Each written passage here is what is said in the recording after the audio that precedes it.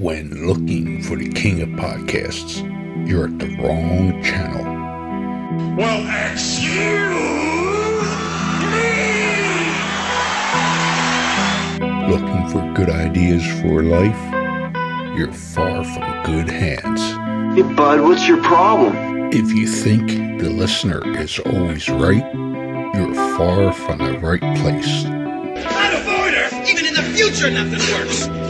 Hosted by a Northeasterner by birth, but a rebel by choice.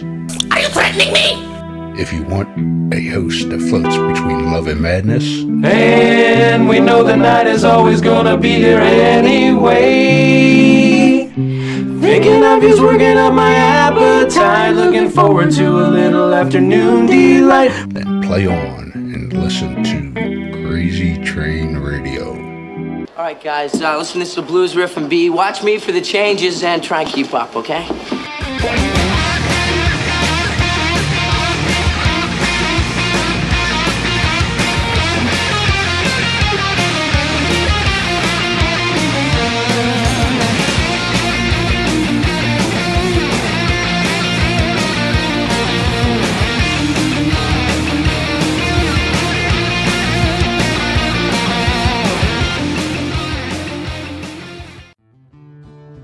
Warning, creators of this game do understand the subject matter may be offensive to some, but they do honor the families and people that have been affected by these real-life tragedies that these individuals have caused. Want to play a game? Oh, yeah! Lover of true crime? Yes, yes, yes. Well, we got an interesting game for you to check out. Wow. With the mashup of influences such as horror movies, collecting cards, and RPGs. What? Led to giving birth to an incredible creation of this game, Killers, the card game. You are all my children now. This game is a collectible trading card game featuring some of the most infamous killers, with tidbits of trivia on the back of each card to help you learn some insight to each criminal. Who the hell are you? Let's not forget, during the game, cops will be chasing you and these criminals. I'm a cop, you idiot! However, check out their website listed through all social media today, which can be found under Killers, the card game. Am I on the internet? I want to play a game.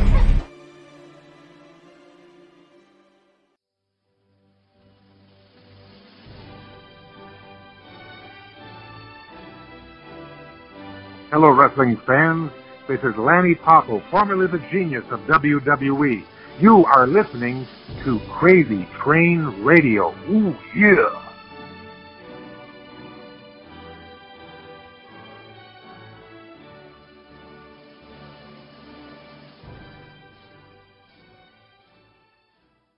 Hey folks, it's your least favorite host in the podcast world, Croc, Jonathan Steele. And boy, do we have a good one for you today.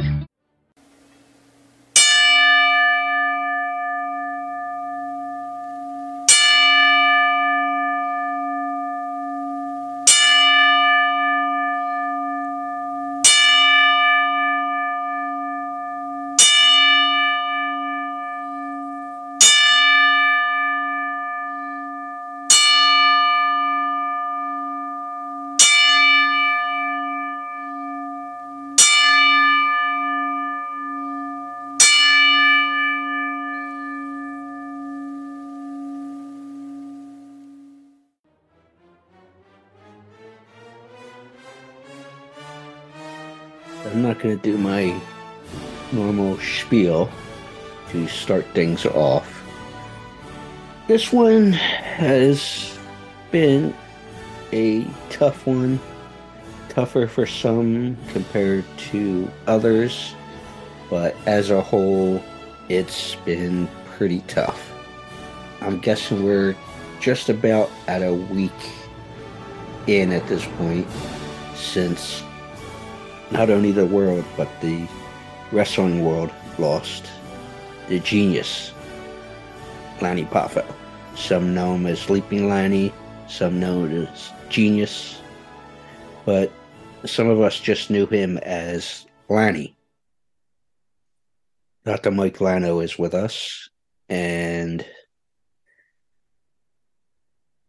first and foremost with this, and I was surprised I was the bearer of bad news if I took your email correct, but you first heard about Lanny's passing from me, correct? Correct. Yeah, I got your email and I go, oh no. Really hit hard because this was actually somebody I knew away from the ring and had known since 1977. I don't need to go on a long diatribe here, so just interrupt me if I'm going too long. But I'd met him before that, and in 77, he subscribed to the newsletter I was doing, which was covering world stuff. I was merely copying what my editor at Ring Magazine, Tom Burke, who's still alive, still the top sensei Yoda of pro wrestling history, along with guys like George Shire and then folks like myself who are way down the totem pole, way below Tom Burke. But Tom Burke's Ring Wrestling Magazine was had coverage of all the territories, and it was almost shoot in nature, and had coverage of stuff going on in England, Austria, Mexico, Japan, obviously, but more obscure wrestling places like South America and the burgeoning, starting stuff in India and Australia, New Zealand, and stuff like that. So that's what I was doing, even though it was the Tolos Brothers fan club. I was putting out a monthly newsletter with very little coverage on the honorees, who I knew very well, but I'd have some, but mostly was international coverage. So Lanny loved that stuff, was a big historian, and his loss was awful. So yeah, I got the info from you, and then had to do my own tribute on the Busted Opens and some other shows. They did a full, well, the first hour of their 3 hours was on Lanny last Friday. He died Thursday morning and just didn't wake up, and we can get into some of that. But the thing that makes us insane is particularly Pampiro Firpo, total legend, who worked with Lanny in Detroit when Lanny and his father Angelo came in there in 75 with brother Randy, who was fresh out of the St. Louis Cards baseball farm system and had, I think it was a career-ending injury. So he and Lanny come in with bleached blonde hair, the two of them, but Lanny was in openers, whereas Angelo and Lanny were quickly, had this NWA World Tag titles, the Detroit Chic version, the straps put right on them. So they're like second from the top, and Randy's in like openers and second from the bottom. That would quickly change course, you know, and blah, blah, blah. But Lanny also held the Sheik's tag title. So that was 1975. And Lanny, and obviously Angelo was a big legend who'd worked since the 50s, but Lanny, that was like his second ever, but his biggest territory to date. And then he held the titles a second time with Chris Colt, another guy we lost X amount of years ago. But he was actually kind of came to fame with Dick the Bruiser's WWA promotion, and then he worked for the Sheik.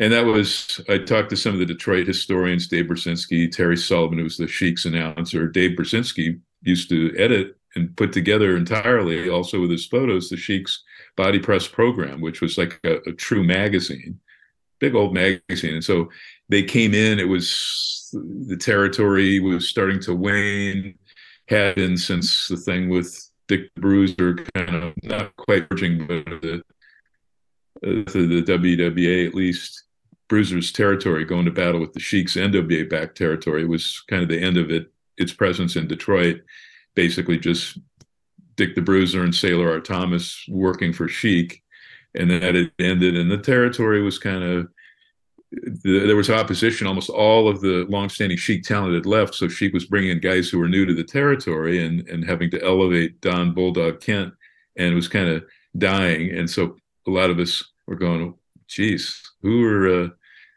Lanny and Randy? We know who Angelo is. We didn't know his kids were working, but they would, of course, create major history. And let me shut up and see what you've got to say about him, too. And everybody's got fond memories of him, But I first met him in 2009.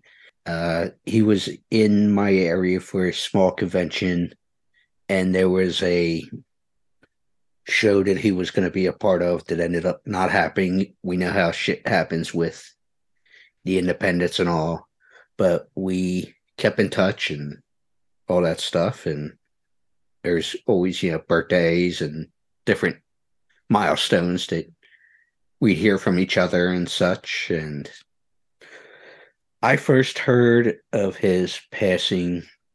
I was doing some editing of regular episodes and get ready before I got this secondhand cold with a horror trivia we did. And I was glancing at Facebook, and I happened to read a post from our friend Keith Elliott Greenberg. And I didn't think much of it at first, because he was talking about Lanny, and it almost felt like two ships passed in the night, because Keith had went to San Antonio for the Rumble, and I had known Lanny was up this way in the Northeast for some appearances and apparently a personal thing or two. He was up in the region. And I was actually thinking about reaching out to have him back on, because you suggested it previously and this, that, and the other. So anyway, I just glanced by the post, didn't think much of it, because I didn't really read it. But the way I took it, two ships passing in the night, because I knew they were friends as well. It wasn't until later, probably about an hour or two later, that I saw another post from Evan this time, that I actually paid attention. I go, you got to be kidding me. That later Thursday afternoon. I was like, holy shit. Sent you the message after I confirmed it from, I'm not saying that Evan and Keith aren't, I looked at another source. I was like, holy shit, like this is happening. And obviously people were posting on Lanny's timeline, and word had gotten out. And just take away the business away from things. Lanny was just a good dude to know and associate with. And obviously I wasn't as close with him as you guys were. But overall, I can say, I'm happy to say, hey, I knew the guy somewhat and had nothing but positive interactions with him. He always treated like everybody, whether he knew you a little bit or a lot. And some people, I forget if it was Keith Greenberg who came on after me on Busted Open, was saying, yeah, I went back and listened to that. Yes, I forget if it was him or maybe Tommy Fierro, who also was on later, goes, a lot of people think, Jesus, he on all the time like that, but he kind of wasn't in some ways, and he was brilliant in that, like Keith said, very eloquently, you could just give him a topic, right? Or Tommy said that, and I think Dreamer as well, and you give him a topic, and he very quickly could come up with some poems. Brian Alvarez, his Observer show, which I caught by accident Sunday, he was saying he was doing something as a goof, and he bought a cameo with Lanny and asked him to talk about the dangers of smoking and drinking, thinking it would help his on-air podcast partner for the Observer podcast, Vinnie Caroline, I think is the gent's name, stop that stuff. And he goes, I paid him this money, and he just read, he came back 10 minutes later with it, but he was just reading out of his very last book. So Lanny had, at least to my knowledge, 4 poetry books. He had like one in 77 he sent me, and one in 79 that were like mimeographs, like sort of either Xeroxed or mimeographed. And it was just really on wrestlers and rhyming them. Now, his 1988 book, the main one, was Wrestling with Rhyme. And then I forget, more recently, 8, 9, 10 years ago. I don't know the exact date. I have it in storage. Was his one on primarily directed at kids of different age groups on taking care of your heart and lungs and stuff and good health, which makes this really tragic, as Pampero Firpo's daughter, Mary, who I brought on this show, and she and Lanny co-hosted with me when I had Abdul the Butcher on that COVID and ColleaCon, those two different, during COVID time, they were wrestling podcast marathons, like all day, Friday evening to Sunday night. And the main event one for the last and final one was me with, Mary and Lanny, because her dad worked, as did Lanny, worked with Firpo, Pampero Firpo, who was one of the earliest hardcore wrestlers, with Sheik, Abdul the Butcher, Tiger Jeet Singh Sr., all those insane guys, Mark Lewin in the classic Detroit territory. So, and Abby was a big part of that. But Lanny was on that Dr. Furman PBS TV diet. He's one of those guys during Pledge, he'll have like 90-minute thing. And it was a super restrictive, nothing but beans, fruit, nuts, vegetables. And the only stuff you could drink was distilled water. So for a guy only 68, but I have, just only speculation, my own speculation, but Lanny moves to Ecuador, as you knew, like not long after COVID hit. And I asked him, not long after his mom passed as well. Yeah. Well, his thing was, in moving there, he had gone in like 2015 or 2016 to look at some kind of paradise, like the Atlantis resort thing in the Bahamas. And it was supposed to be that way and super inexpensive to buy these condos and townhouses right on the water, but in a temperate climate. Lanny was on the water in Florida at his dad, Angelo. Angelo had like series of apartments that he'd rent out to many wrestlers, stayed there. And, his quote unquote miser gimmick was real. He was fiscally smart. He taught his kids to be that way, and save the money, not throw it away, which makes, sense, because you had, on the other hand, Dr. Jerry Graham, legit, and Lou Thez has told this story on my old TV of him actually seeing Jerry Graham light cigars with $100 bills to show off. It was more showing off thing, but it was stupid. And so Angelo had this, and I think when Lanny's mom was second to the last to pass before Lanny, who got the apartments, he just wanted because it was often humid in Florida, he wanted like a temperature like around 80, 81 year round with no like humidity. A San Diego type weather. Yeah, closer to the equator, but without the humidity. And for some reason, Ecuador had that. So we went and looked at this advertised property, some goofy name he told me about. He told Mary, Ketchmanian, in like 2015, 16, and it wasn't done yet. And he went back and saw that it was not what it was as advertised. There was like, I don't know, some treatment sewage thing behind it. He just didn't like it. So he bought another one right after COVID was over. And he told me that he, kind of wanted to get away from all that. He didn't want to catch it. And he said, look, my daughter, Megan, 2 sons, are functioning well. My mom has passed. I want to sort of do this. This was my dream thing, to have this piece of property. If I don't do it now, I'll never do it. So he bought a place on the water there. And also because he had been taking whatever that online Spanish, those classes that are very good. He was doing that and for a number of years, and he loved Hispanic women. He found a gal that he liked. He actually called her his wife. I thought they were married, but they weren't. But last summer, I don't know if it was August. I'm thinking it was August. I'd have to look up the emails. He said he bought another place.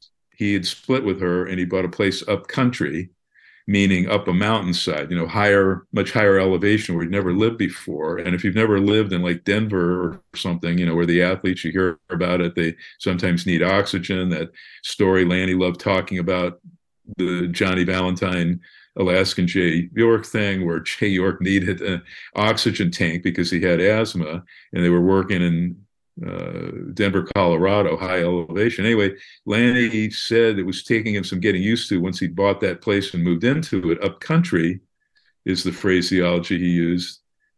It just sometimes he would lose his breath, and he was just getting used to that high elevation. So fast forward to the thing a week ago, we had all of these signings planned, and as you said, some appearances and a fan fest in the Northeast area. And, that can cause a lot of stress, because he had been stressed and asking me and others about, how is the airplane situation in the U.S.? Are they still having all these Southwest-like problems and stuff? So I'm just thinking perhaps a guy that young who had been so into health and preaching it and talking about it on that restrictive, but, that diet, but, keeping himself in that kind of shape, those two things, a higher elevation, now he's coming out of it and immediately flying to the U.S., make a little, as he called it, walking around money, some spending money, and then having, a lot of places to be all at once and getting himself there, and, the normal stresses that can come with it. But he's coming from a low stress area to high stress area. So the elevation and that, and plus the extreme temperature change. So he's like at 80 degrees the time he left Ecuador to whatever it was, minus X amount of degrees.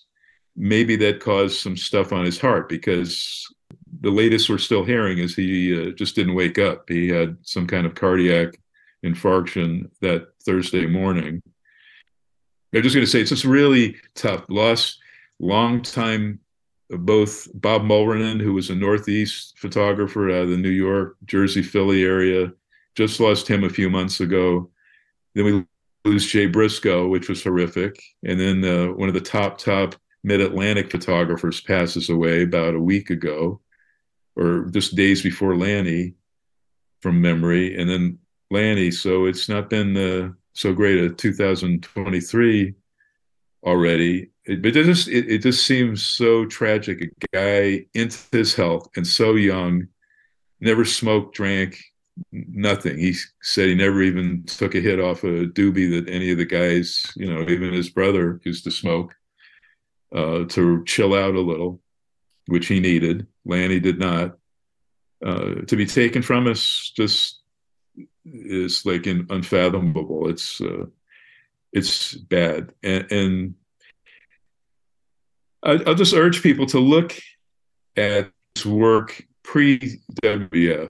Look at in particular, obviously, is a given. You look at his Jerry Jarrett stuff, the Memphis Nashville stuff, the Randy and Lanny against the Rock and Roll Express, some outstanding footage stuff. Or look at their family promotion in Kentucky, the ICW, which is like a guilty pleasure. It was so fun and so outlaw a promotion, late 70s, early 80s, primarily taken on Jarrett and Lawler, and then they had to end up joining it when the ICW fell apart. But you look at the guys that came out of there, that Randy and Lanny and Angelo helped train, Crusher Broomfeld, who became One Man Gang, and Akeem and Rip Rogers. Yeah.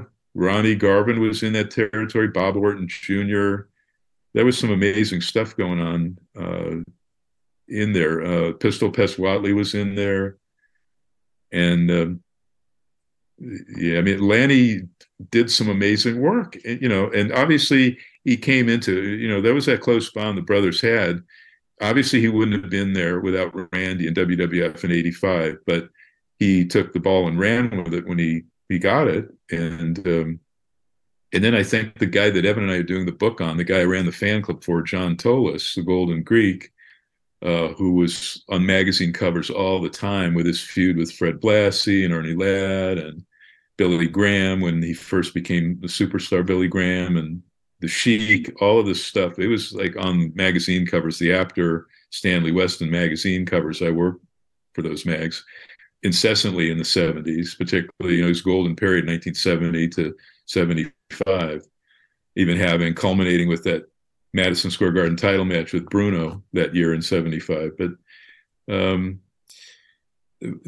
so I don't know, it's just you would want to look at that stuff, and of course he ran with it. And then also I bring up John Tolos because John was brought in, and most historians say that from 70 to 73, 74, John was doing state-of-the-art promos, particularly that long, great feud with Freddie Blassie that ended up in August of 1971 with an outdoor Los Angeles Coliseum show that drew over 29,000 people and was an amazing card. They had they were on top. They had worked this angle of Tolos blinding Freddie Blassie, who was our top babyface, if people can believe it, in LA, just beloved.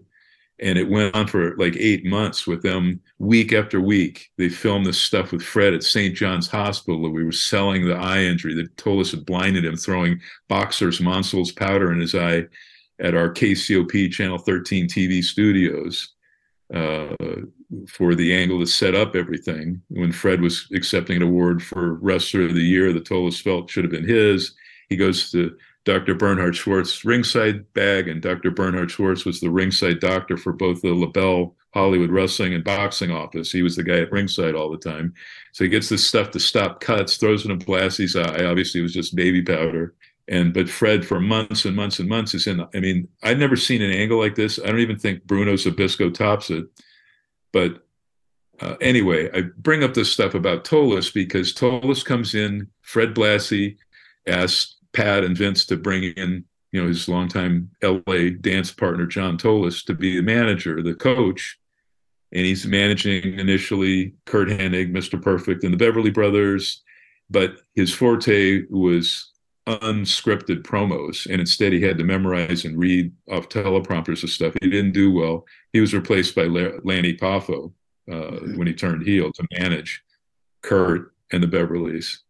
So that's that tie-in there. But before Tolos left, Lanny said, he spent like a whole day just talking to John Tolos, and just one of his idols from, as I said, the old 1977 newsletter I did on John and his brother Chris, and all the stuff he'd read. He'd never met John before.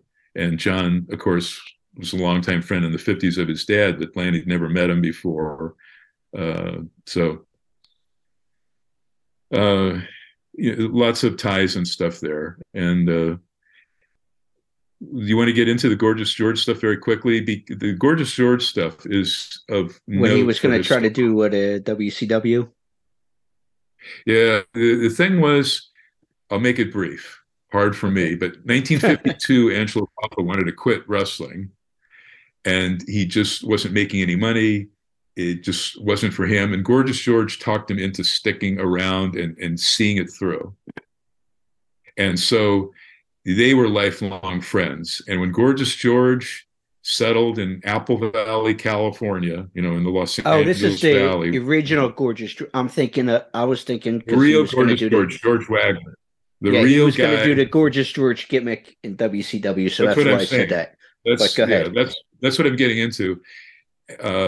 So he was almost penniless. That's why he was constantly, from like 62 and 63, doing hair versus hair or hair versus mass matches with Whipper Watson in Toronto, where he had like 2 or 3, and then he never went through with it when he lost by pinfall to Watson, who was a former NWA world champion. He had his then wife valet, Cherie Dupree, who I knew very well, get her hair shaved. And then in Los Angeles, his final match was hair versus mass against the sensational intelligent destroyer, Dick Beyer, who beat him.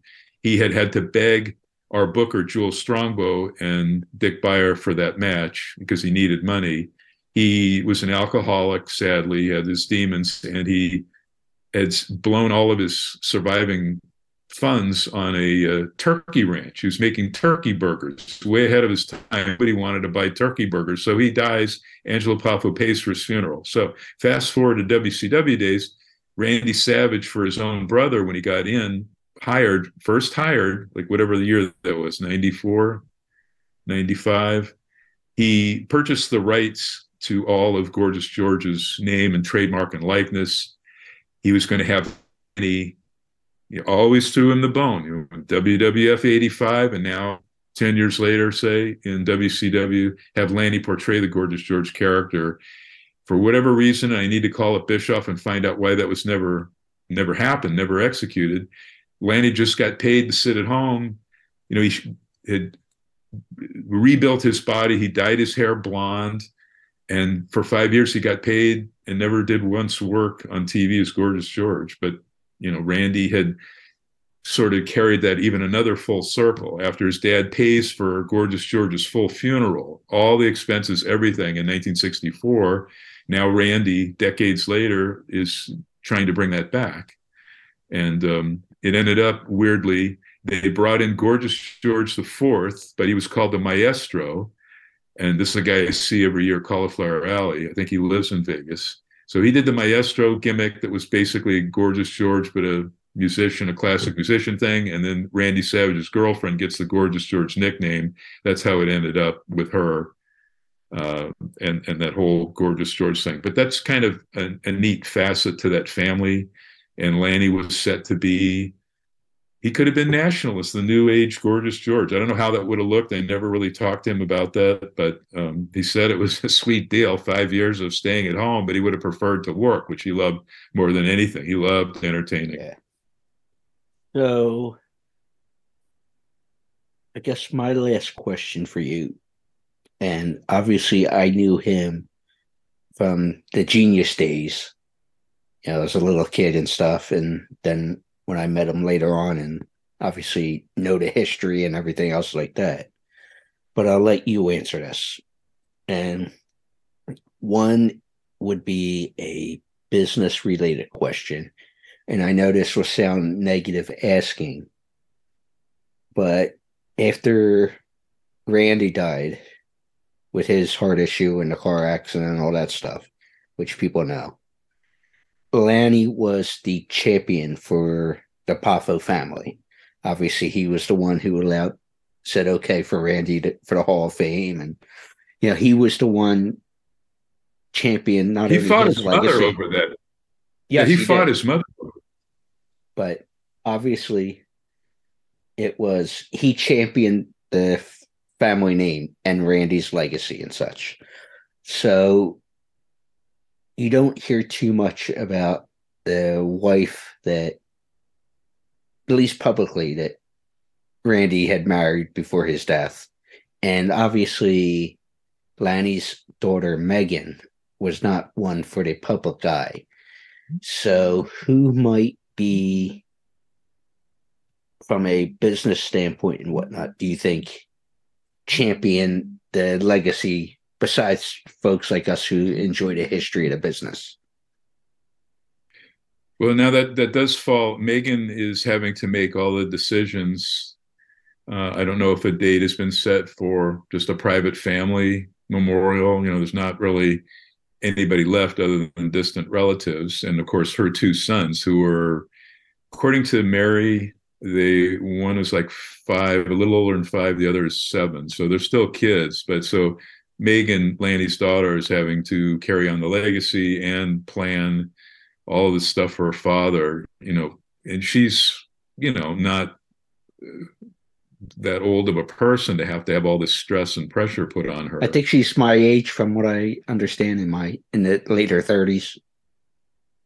Yeah, that's still young. Just think if you had, the weight of the world and somebody that famous that was your dad, globally known name and stuff. Because Lanny did have some Japan tours for, I forget which group. This was back in the 70s, but so he was known globally. He'd worked in Europe and stuff.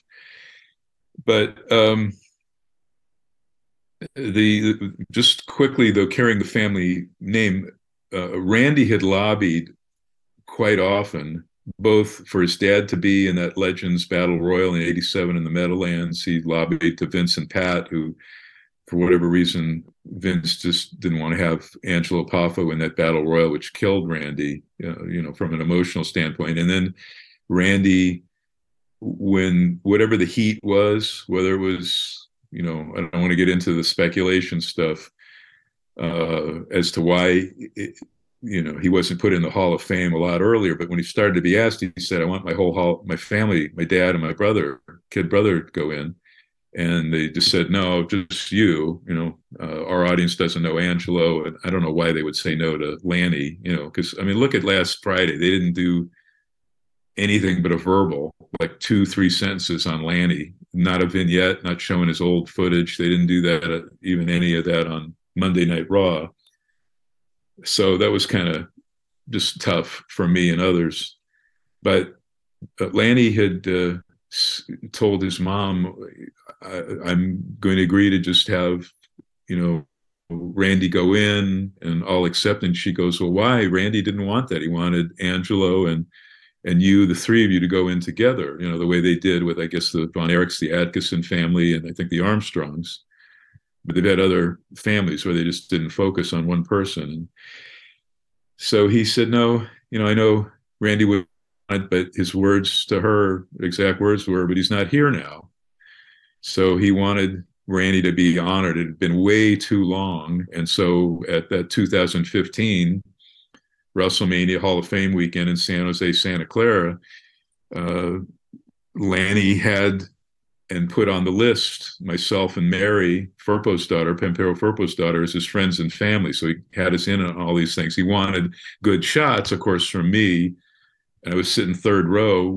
Mary and I sat together right behind Trish and Lita and Autumn IV and some other ones.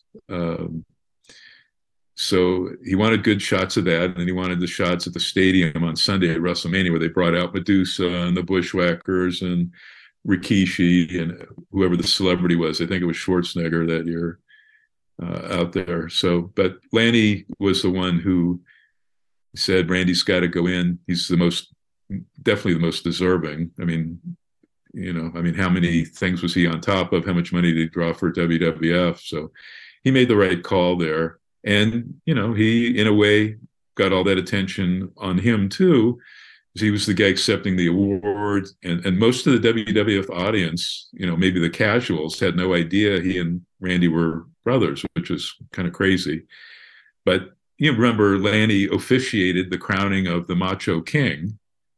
I don't remember all of that. I don't think they said that he was his brother, but I think it was maybe perhaps inferred. I think most people by that point knew they were brothers, but today's or 2015's fans at that whole WrestleMania week maybe had forgotten who Lanny was. So this was a good way to remind people. And he was really happy. He was upbeat afterwards at the after party, both Saturday and Sunday night of that WrestleMania, the Hall of Fame Saturday, the Mania Sunday night.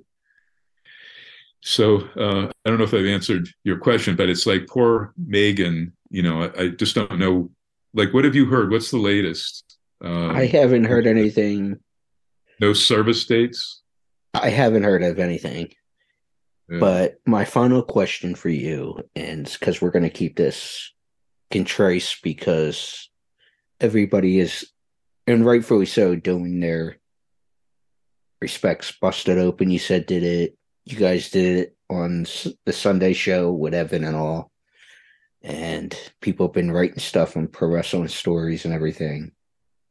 But my final question for you is, obviously we know what Randy's legacy and everything was to the business and still is. But what do you think Lanny's legacy is when we look at his body of work, both professionally and personally? Professionally, they keep calling him one of WWE's first high flyers. No, there was Mascaras starting in 72. There was the Flying Greek, Mike Pappas. There were some high flyers. Jose Jet Estrada. You can't forget the classic Madison Square Garden on a WWF house show, Dynamite Kid, Tiger Mask. But they were calling him that. And then he made that transition from this guy through the Frisbees, just reciting innocuous poems that were very well written, to full out heel. He has the Saturday Night Live's Main Event counting out victory over Hulk Hogan with millions watching. So that was a big high point. So I guess we're looking at, but really body of work is the Memphis stuff and the ICW stuff, where he actually had a feud and they acknowledged that Randy and Lanny were brothers and they had this big blood feud. And then afterwards, when ICW fell, they go in as a team in singles and doing outstanding stuff in Memphis that people really should go YouTube and look at. And personally, Lanny was just honest, and he was always upbeat and positive. He was a motivational speaker, so a little bit like Diamond Dallas Page there, always positive, always making people feel good, trying to be straight, open, and cool with folks and making them feel better in his presence. And you always, like you probably experienced when you were in his presence or talking with him, etc., made you feel good, never trashed anybody. He was all about just being a people, good person, I've got all my Christmas cards from him that he used to mail wherever he happened to be living, whether it was Kentucky or, Florida with the family's compound. And that's how those of us who knew him, and hopefully everybody else just remembers Lanny as just a good human being, but taken way too young from us at age 68. It just is awful. Somebody who cared about his health that much. He often said, I'm around all of these boys who are smoking, doing drugs, drinking, and I don't know how they're still alive. And I want to live to be over 100. That was his point in starting that Furman, very restrictive food diet, no meat, not even fish, was he wanted to live to be 100 or over 100. And so it sucks that he didn't get to achieve that. But he did so many other things. He was such a positive person. That's the Lanny Poffo I remember. If there's anything ironic, I would say, with his death, and you would notice as much as I do with his personality, I find it ironic that he passed in the Northeast and New York specifically. And the reason I'm saying that, and I'm not some heartless bastard here, like I am most of the time, but the night before, I guess it was either Tuesday or Wednesday there, I remember seeing pictures. He was attending a show on Broadway called Wicked, which has been around for a long time. And for any of us that knew Lanny or people who followed him as fans and whatever the case is, he was a very versatile person as far as he always enjoyed the arts. And so I think it's kind of cool in a way that he was able to take in that the arts still right before that he was able to. He'd done that. He'd gone to Lion King. Yeah, he'd gone to plays whenever he was there. So he really didn't have the time for it when he was in WWF. So he loved the theater. He loved colorful stuff.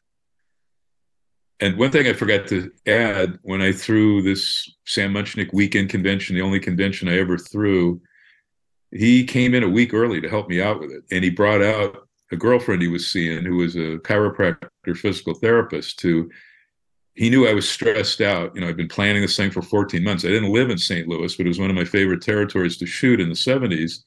So he brought out this beautiful girl, and she was giving me neck massages, trying to calm me down. But she also helped some of the older people I had there, like Killer Kowalski and Ox Baker and Pepper Gomez and Pepper Martin and other wrestling people, giving them free neck and back massages, whatever they need so they could stand all day. But Lanny, back to the plays, he saw and wanted to go to a lot of them. So anytime he was up there, if he could arrange to go see something and have somebody get him some tickets, he'd just go by himself. He loved the theater, and he loved colorful stuff. He loved TV.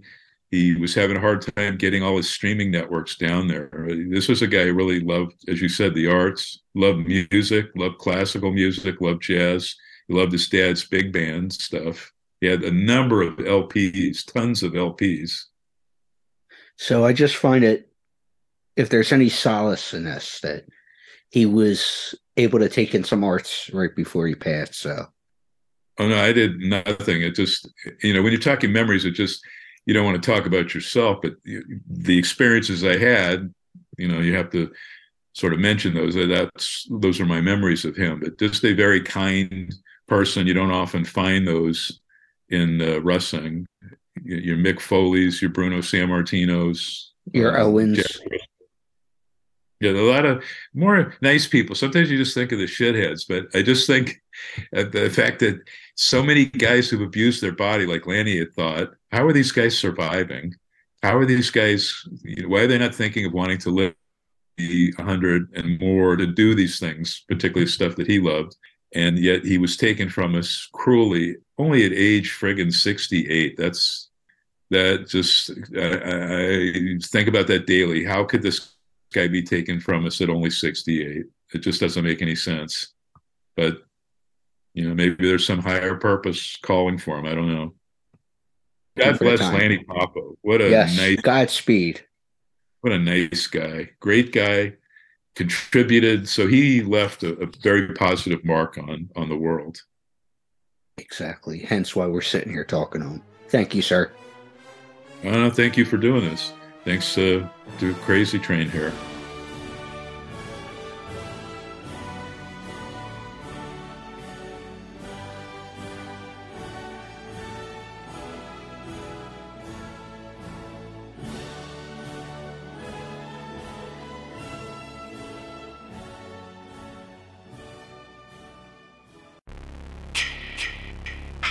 Hey there, Friday fans.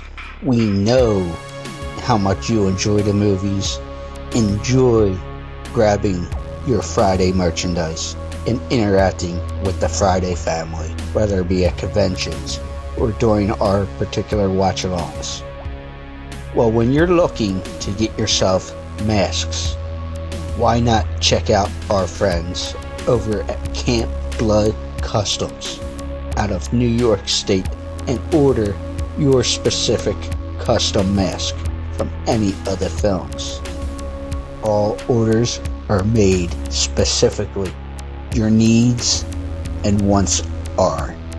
Make sure you find Camp Blood Customs on Facebook, Instagram, and all over social media and order yours today.